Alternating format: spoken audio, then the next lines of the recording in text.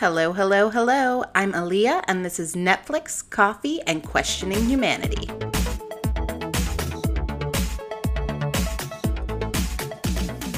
This episode is a continuation of my previous episode titled Look Stupid But Give It a Chance. My initial plan was to scroll through Netflix and find things that looked super dumb to roast. In that episode, I was completely bamboozled. Those titles looked so bad and so stupid, but they were actually so good. If you'd like to hear about those titles, it's about 2 episodes back, I believe. But today, I will be dragging the titles that looked stupid and were stupid.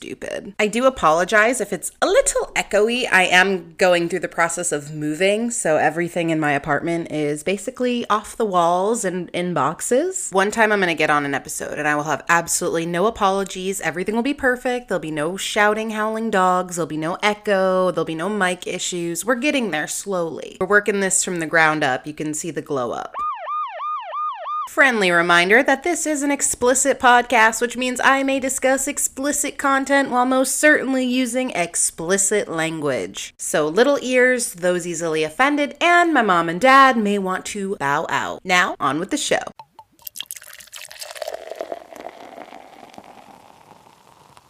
So I sipped the Kool-Aid, I did, and I tried the Charlie drink from Dunkin's. I have to be honest, I have no clue who this young lady is. I know she does a tick and a talk, and I'm still old and haven't made one of those. However, I felt like such a fucking lame-o. I refused to order this in person in the drive-thru. I ordered ahead of time on the app and just hung my head in shame and went in and got it. Imagine if I went through the drive-thru, this grown-ass woman rolling up to Dunkies asking for the Charlie. No, ma'am. So basically this Charlie is cold brew coffee with whole milk and a few pumps of caramel, which is pretty basic. I didn't expect that. I thought it was going to be something extravaganza. But no, it's basic. It's pretty good.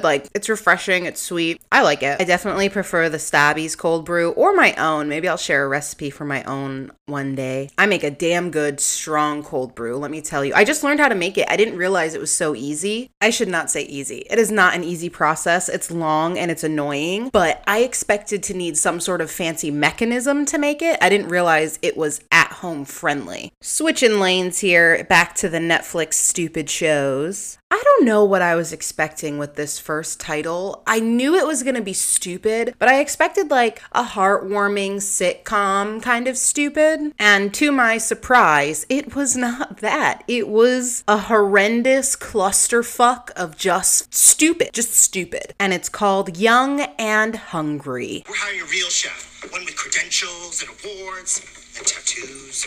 Where is he? Because I'm starving. Well, I can make you something. You're not the chef. She's not the chef. But I am here, and I know exactly what you want to eat, because I am a food mind reader. It's one of my superpowers. So is driving without insurance. I intentionally kept the clip short so I wouldn't subject you to a migraine. I know after watching this show, I certainly had one. I immediately got the Disney Nickelodeon corny vibes, but it's an adult show / sitcom. I'm really not entirely sure what you'd call this train wreck, if I'm being honest. It's not even old school or heartwarming cheesy, which I was okay, maybe we'll get that middle of the road Disney Channel transition cheese because Emily Osment, Ashley Tisdale, and Jesse McCartney are in it. I can almost understand the direction they were trying to go with this, but I think that formula just made it into this messy, confusing situation. Let me read you the description so you can have an idea of what the premise is. Feisty young food blogger Gabby is desperate for a job when she finds a wealthy tech entrepreneur Josh needs a personal chef, but Gabby must prove herself to Josh's aide Elliot, who would rather have his boss hire a famous chef. Gabby gets help to turn the opportunity to employment and possibly, you guessed it, love. Okay, as I'm reading this off, I'm seeing 2 very interesting things because I'm reading this off the Googler. Okay, one is that Ashley Tisdale not only stars in this travesty, but is an executive producer. Okay, that makes a lot of sense. Put a pin in Ashley Tisdale because we're going to have more on her in a bit. The second interesting observation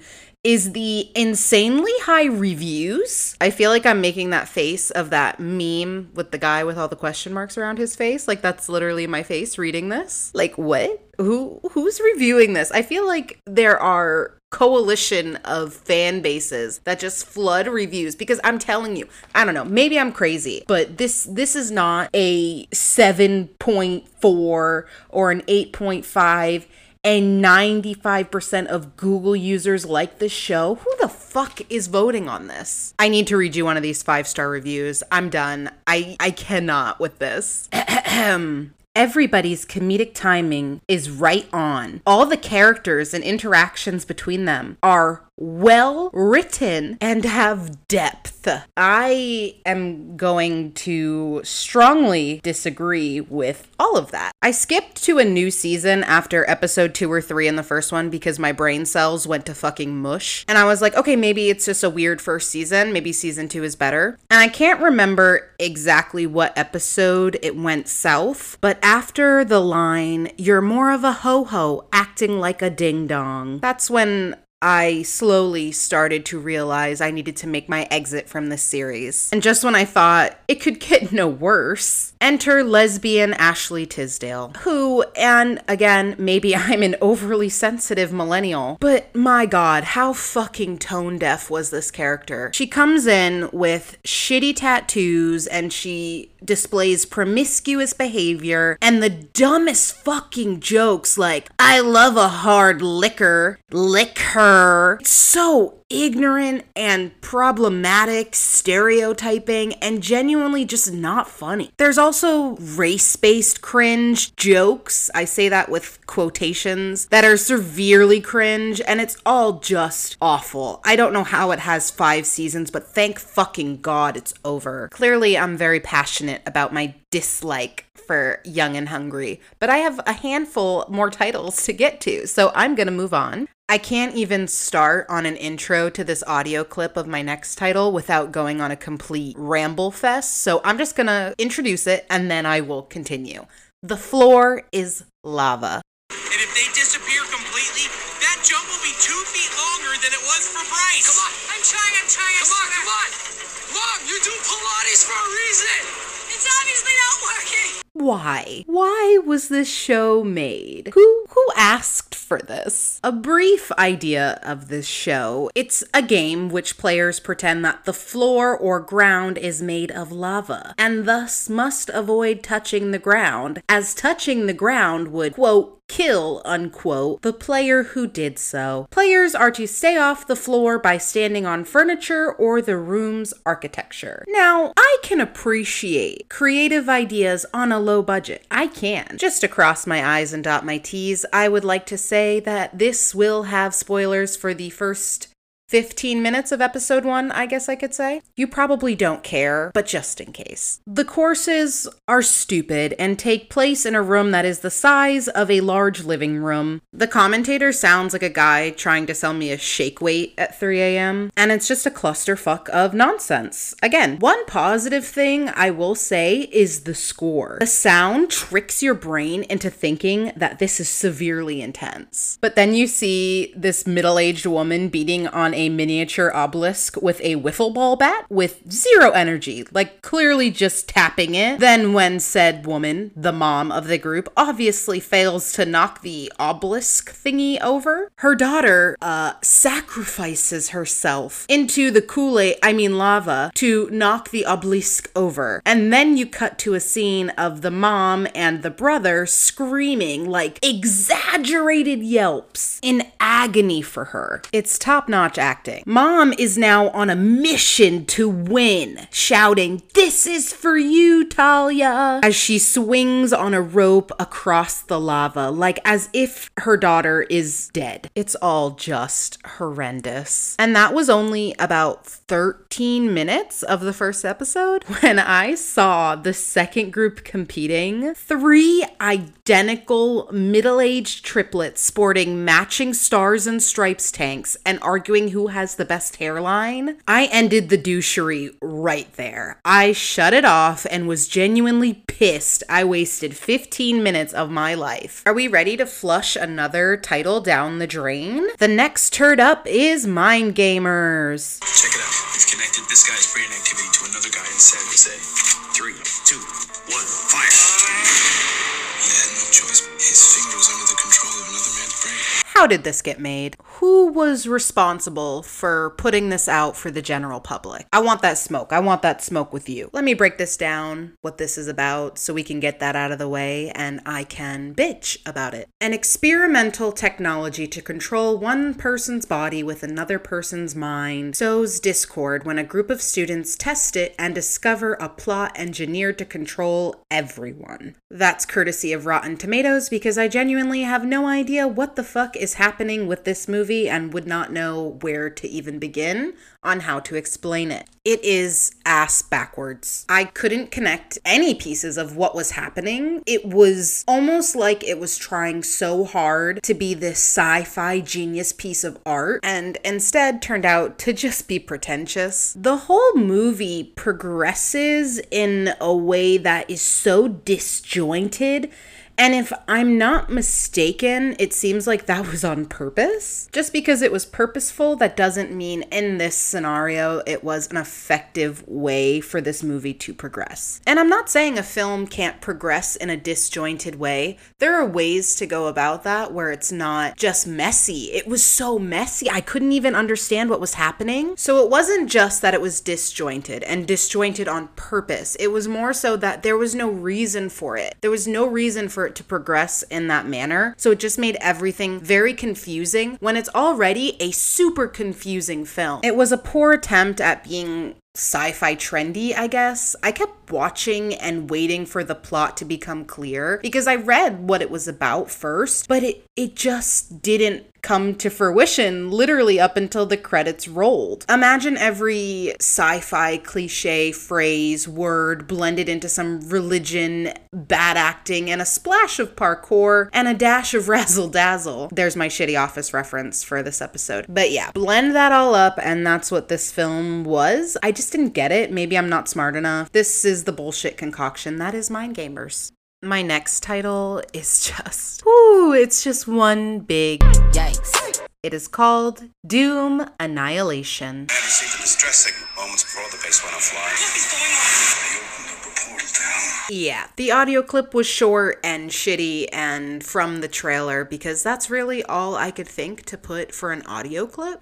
I went into Doom Annihilation expecting laughs with this one. I was expecting a sci-fi driven comedy and also fully expected it to be a dumpster fire. But oh boy, did they outdo themselves. When a swarm of soul-stealing demons invades a Martian Mock, a group of elite space marines, am I saying that right? AKA Space Force, must obliterate the beast to save Earth. Random side note, but Space Force, the show on Netflix, was my biggest flop and disappointment of the year. Or was that 2019? I don't know. Time has no... It was a flop. Anyways, I'm gonna keep this one brief because I have simple, straightforward reasons why this is so bad. The acting was horrendous. The film is boring. It has shit dialogue. I'm pretty certain I can buy the guns they use in the film at Party City. They'd probably be of higher quality, to be honest. The props were like cheap plastic. Not very believable. The movie was just super dull. It's not even fun to roast. It's just like, it's boring and stupid and just a bad movie. I can enjoy campy B films, but this wasn't even that. Whew, lordy, my next title. Oh my goodness. Let me introduce you to my final title. The Crown, the numero uno, the filet and lobster. Best of the fucking worst. This is The Car. Road to Revenge. Welcome, all my scoundrels, my delinquents, my creations. You know why I've called you? Two of my perfect creations. Go on. You can't tell me anything about this mystery car or the godforsaken bastard driving it. And now, Little Miss Needs to Die has vanished. I need this car stopped. I want the girl, the car, and everybody who ever even smiled at Caddock. Torn to teeny, tiny Right. Does anyone remember Rubber, the evil tire? This is Rubber's trendy e-boy little brother. If you have no idea what that means, I actually am not so sure either. But to clarify, it's a film that should be fully aware of its atrocity and own it. Instead, I'm almost positive everyone involved took this shit serious. Trying to uphold justice in a lawless future, a DA is slain by cyberpunks, but a supernatural twist sends his car on a bloody quest for revenge. I mean, do you need more insight on why this was the worst film on Netflix, in my opinion? If you are unaware of the original film, The Car, from the late 70s, it has this niche cult following, and this is the unofficial sequel, so you can imagine the horror for those who waited 30-some years for a continuation and ended up with this. It's flat acting, a terrible story. The characters are completely one-dimensional. The CGI was awful. There was one scene where you could literally see a camera person in the elevator reflection. It's bizarre. And the villains, I mean, they're goofy. I kept thinking that this would maybe make a great comic. I feel like it would have translated better in a comic form. Yeah, I'm gonna stick with that. Also, the continuity or storyline of the car's makeup is flawed very heavily, and this is the star of the film. It's called The Car, and you can't figure out what this car is and is not capable of. Is it indestructible because it was destroyed one moment, then hit the garage, I guess? Because it was magically healed or fixed, I guess, because it's an inanimate object, or is it? It's supernatural, who knows? Just in case you decide you want to take a gander at this film, I won't spoil anything, but there's a specific point in this film where that's just not possible. It cannot be indestructible and it cannot heal itself. So it didn't really make sense to me. I was like, oh, okay, that works. Finally, because I need to nerd out, the cinematography was shockingly disastrous. Probably the worst I have ever seen. To turn this rainstorm into a rainbow, I will leave you with something positive. A car joke. What's the difference between BMWs and porcupines? I'll let you think on it, think on it, think on it. Porcupines carry their pricks on the outside. Thank you, you're welcome. I'm just your local comic legend, stealing jokes from the Googler.